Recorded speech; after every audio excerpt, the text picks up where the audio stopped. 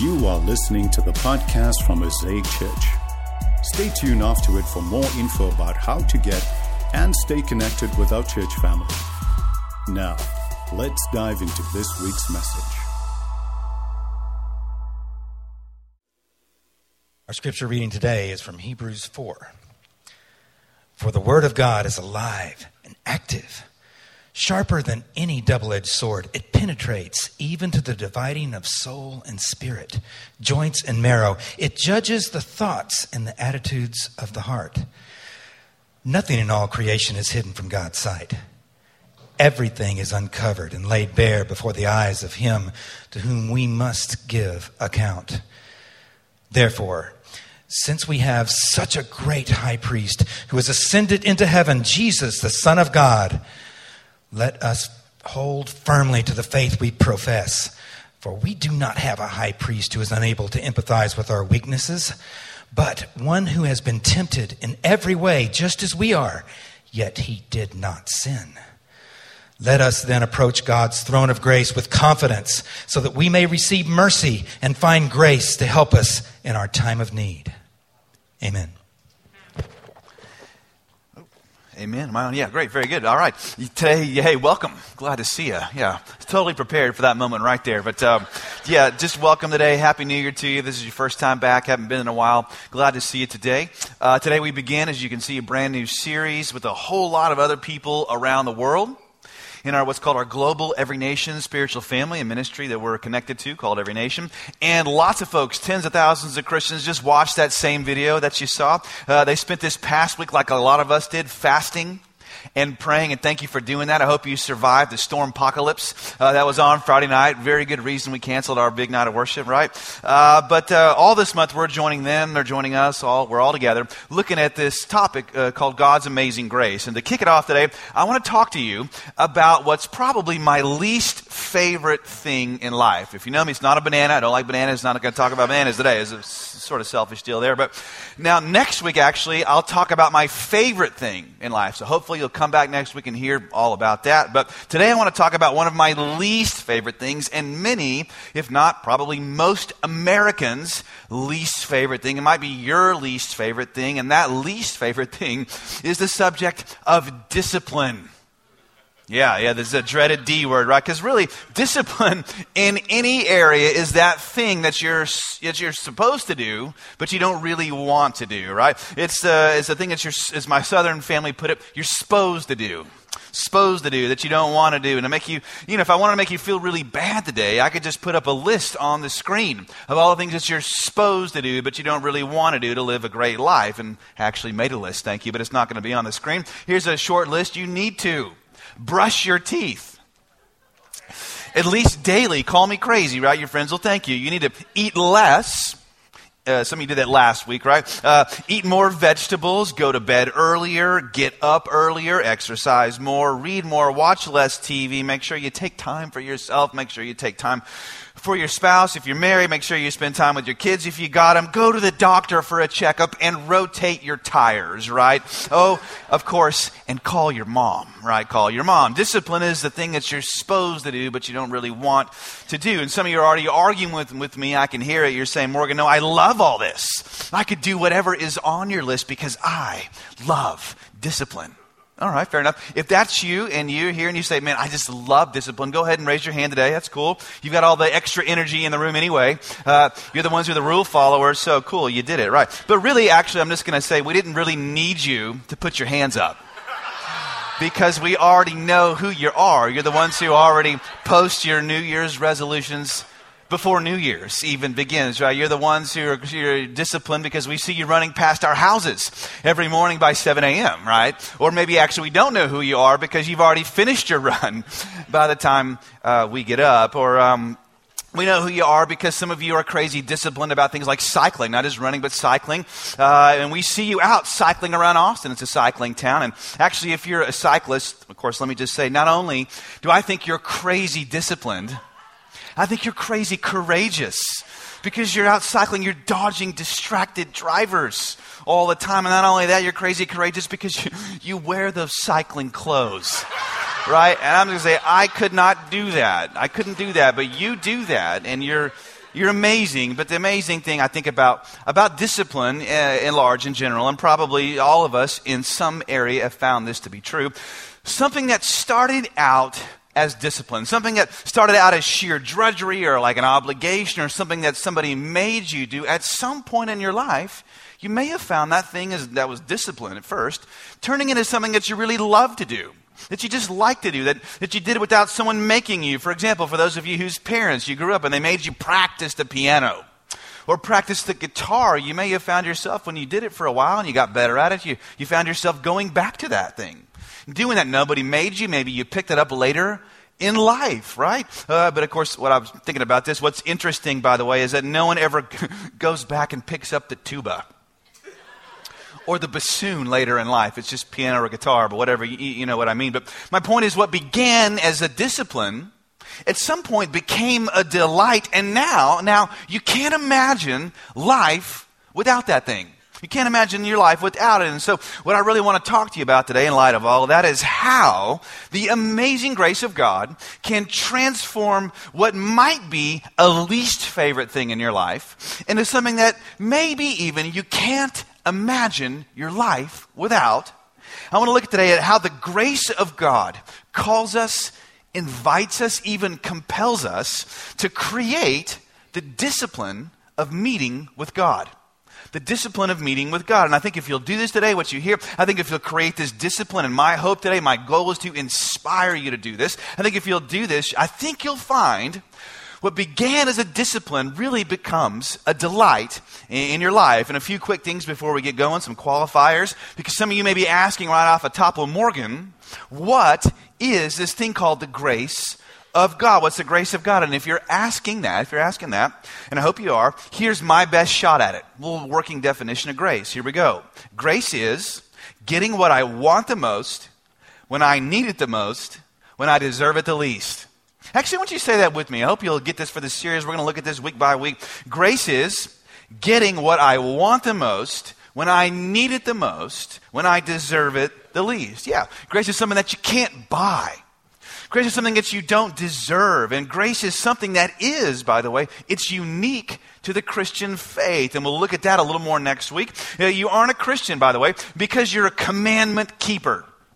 You're good at keeping rules. Or because you're an eightfold path walker. Some of you may be from that background. You're a 5-pillar obeying person. No. Or even because you were born into a Christian family. Christian siblings or parents. No, you only become and can remain a Christian by the grace of God, by getting what you want the most, forgiveness, when you need it the most, when you deserve it the least. And I'm going to, again, go way more in depth on that next week.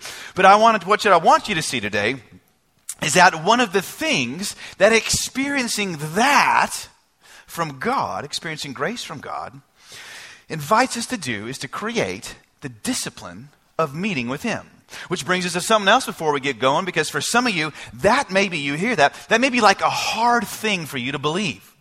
Or something you used to believe, or you let go of, or you used to believe, you don't believe it anymore. But let me tell you, Christians have always believed that the God of the universe was a personal God, who wanted to speak to them personally, who knows them personally, loves them personally. And you can know that today, not only from the record of many, many people throughout the Christian scriptures, we call it the Bible, who have experienced that in dramatic ways, but you can also know that from the testimony of people who are all around you today, who would not only say that they know that God has met them and spoken to them personally, but they would also say, I think, as a mature Christian person, that they've only arrived at some place of maturity or peace or stability in their lives because of the practice of the spiritual discipline of meeting with God.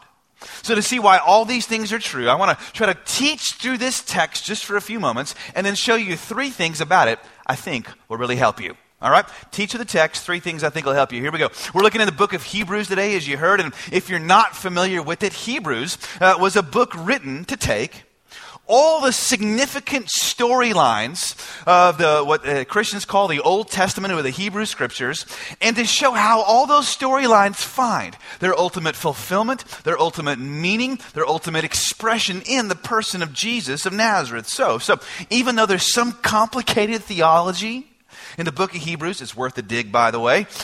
Here, the writer, who remains a mystery to us, he or she, there's actually some question about that, though I think it's probably a he. The writer makes sure you get plenty of application to that theology along the way. So we're about to see how this writer applies a particular storyline to us. Here we go. Let's pick it up in chapter 4, verse 14, Hebrews 4:14. The writer says, "Therefore, since we have a great high priest who has ascended into heaven, Jesus, the Son of God, let us hold firmly to the faith we profess." So you can see the writer's lifting up one of these Old Testament storylines here, the storyline of the priest. The person of the priest was so important in the Old Testament because the priest was a reconciling agent. You may know this. A priest stood between people and God and offered a sacrifice for the people's sin, the people's selfishness, and the personal life of the priest was so important. The priest's purity mattered. The priest's holiness mattered. The priest's inner life mattered, because if the priest's inner life wasn't right, if the priest didn't do his job right, everybody was in trouble. Oh, but the writer here says to people, you don't need a religious priest anymore. And by the way, I'm not your priest today. You'll be happy to know that. You don't need a religious priest anymore, because Jesus Christ, the Son of God, he says, is your priest. He is the one who offered himself as a sacrifice through the power of his perfect life. And he proved his perfect life, you should know this, by rising from the dead in front of hundreds and hundreds of eyewitnesses. And then hundreds and hundreds more people saw him ascend to heaven, it says, go back to heaven. And Christians from the beginning have insisted, and you should know this, and you know this if you've met him in your own way, that Jesus is still alive today. So here's what's so powerful, though, about this perfect priest. The writer goes on, verse 15. It says, "For we do not have the kind of high priest who's unable to empathize," look at that word, "with our weaknesses, but we have one who's been tempted in every way, just as we are, yet he did not sin." So Jesus was tempted just like you're tempted, but he chose what was right, good, best every time. Then the writer concludes with this powerful call to all of us. It says, "Let us then approach God's throne of grace with confidence, so that we may receive mercy and find grace to help us in our time of need." So I'll put this truth, this idea, in the form of this question to you right now. Here's my question. Did you know that God wants to meet with you? Did you know that God wants to meet with you? He wants to meet with you. He wants you to meet with him. And you can know that, believe that from these four little words right here that God wants us to develop. He's calling us to develop this little discipline, the habit, the consistent pattern of meeting with him, because the writer says, let us then what? Approach.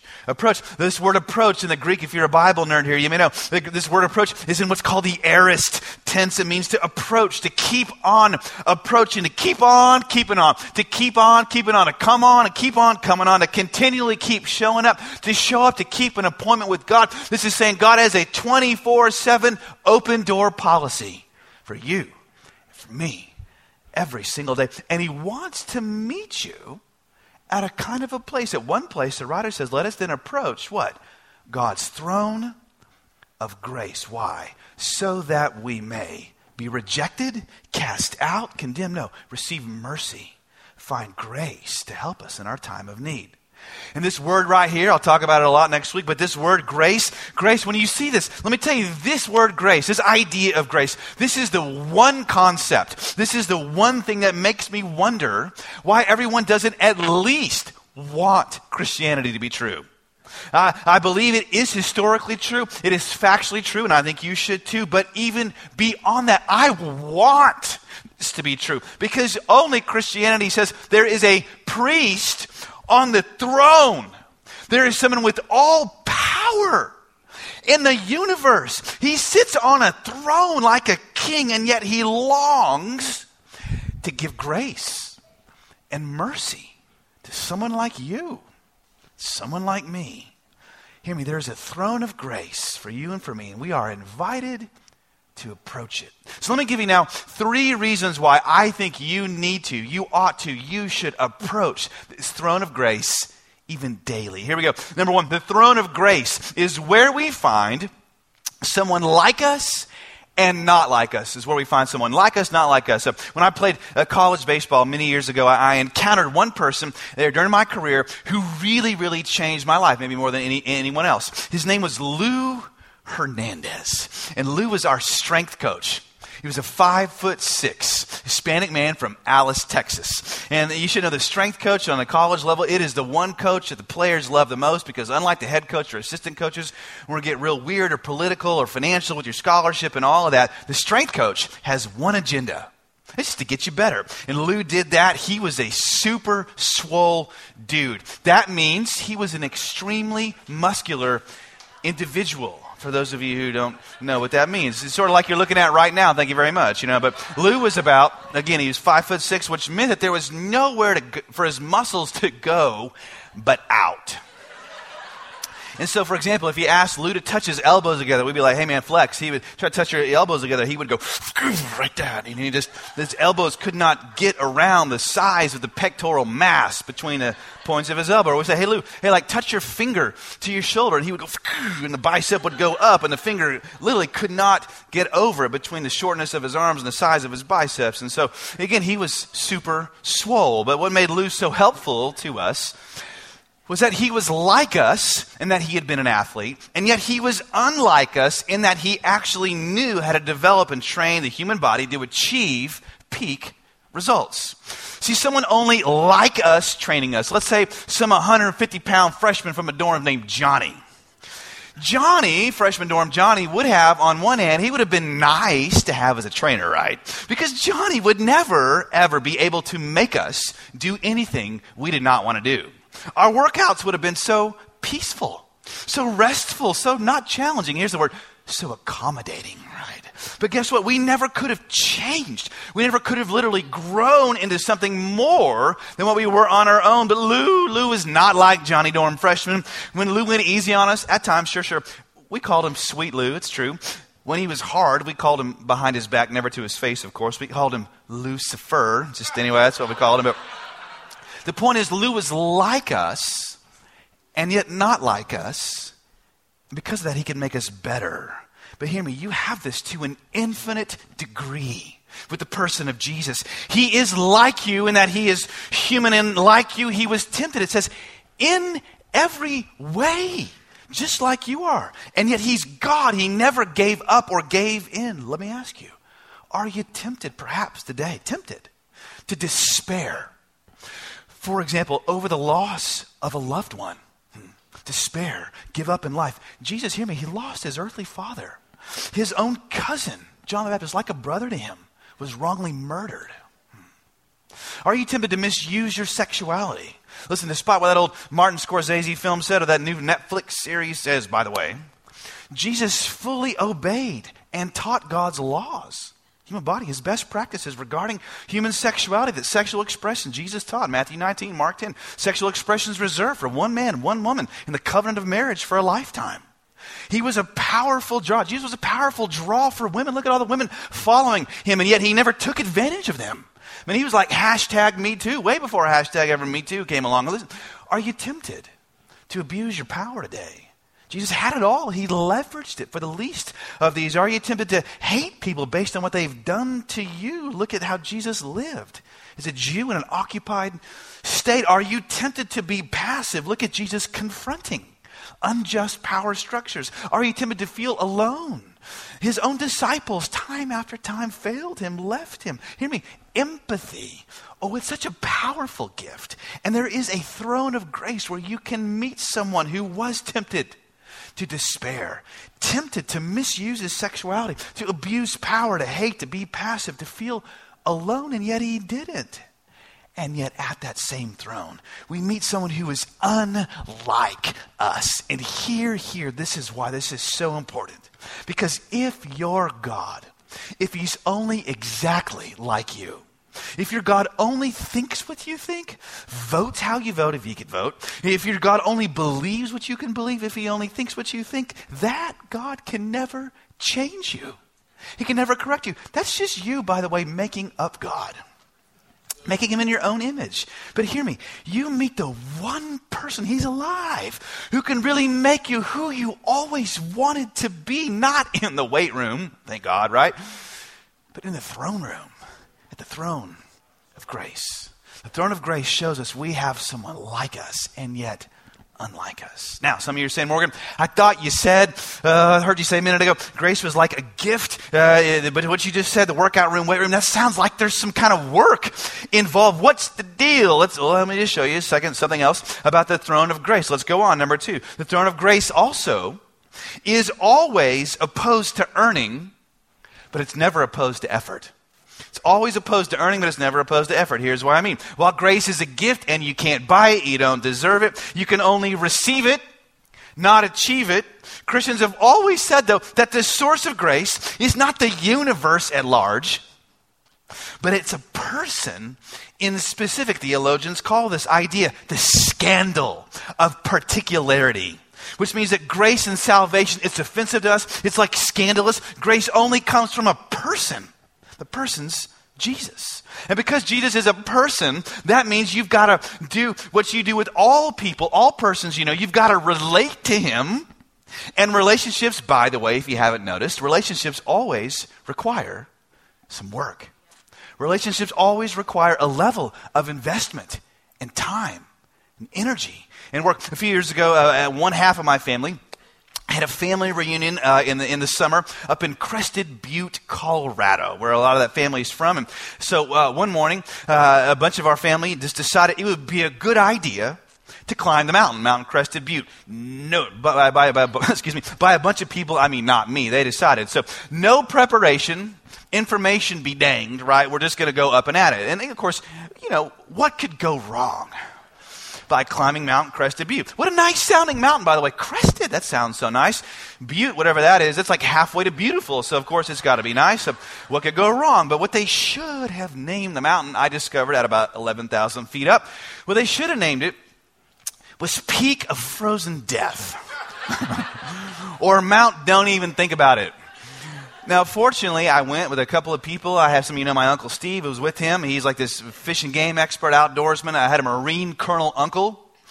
Never found something he couldn't climb. And a couple of his boys, they were much braver than I was, way more experienced in this sort of thing. So after yes, we made it at the top. After we made it to the top, past trudging through snow up to our knees wearing shorts, because it's summer, thank you for the preparation. After navigating, this is true, sliding rock cascades where every time you took a step, these rocks would go down on the person behind you. You could slide 15 feet down. After making it to the top, near borderline vertical climb, without oxygen, we made it. And so I'll never forget, coming to the top, there's this little circular area up there. It's got a sign, it's got the location, it's got the elevation. Never forget coming up into that moment, that space there at more than 12,000 feet up and experiencing a view or a moment I'll never forget, talking about it today. That view, here's the point, was always there, is there right now.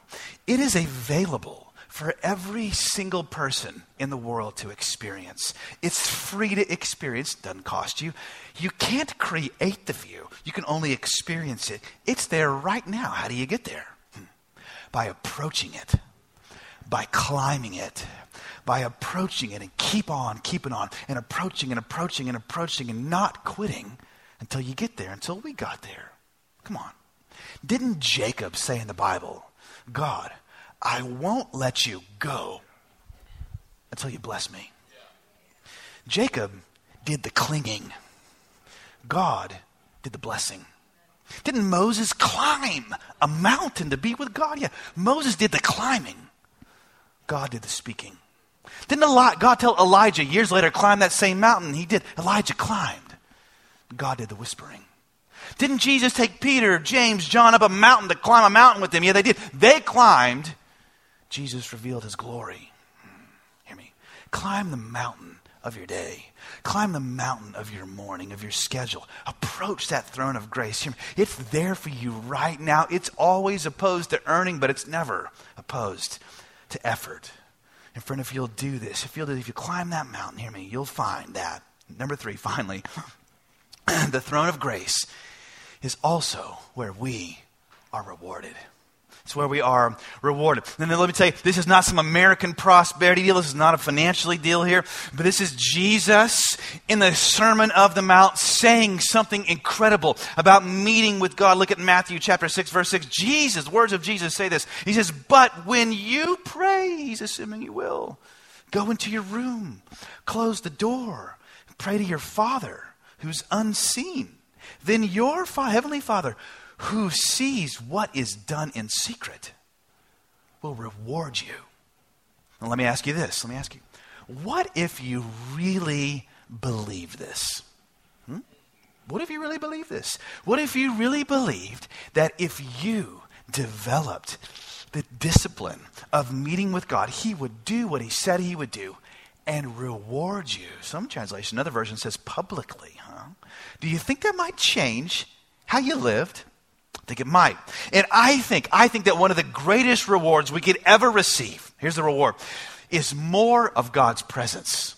It's a tangible sense of the nearness of the reality of Almighty God. And here is why. The presence and the nearness and the friendship of God is its own reward. The presence, the friendship, the nearness of God is its own reward. Because his nearness helps us face and to conquer what is perhaps our greatest struggle in life, which is to face and conquer our own fears. See, human beings, you know this, we're gripped by fear. Oh, but doesn't the scripture say, his perfect love casts out fear? Oh, but you know this, we struggle with fear. God knows this, and this is why over and over and over again in the Bible, more than anything God says to people, you can read for yourself. God tells people when he shows up. Angels tell people when they show up. Jesus tells people when he shows up. Fear not. Don't be afraid. You don't have to fear. We're afraid in life because we don't believe God is for us. We're afraid to take that bold step, career, book, degree, whatever, business, because we're afraid it won't work out. We're afraid of what the future holds.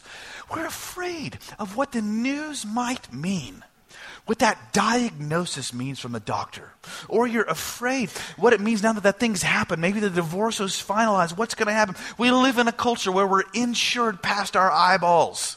We sue anyone who threatens our safety. Why? Because we're afraid. And what we're afraid of most of all, what that all reveals is we're afraid that God doesn't love us, that he isn't for us, and somehow isn't with us. Oh, but look at what the writer of Hebrews says. You ought to approach that throne of grace with what? Confidence.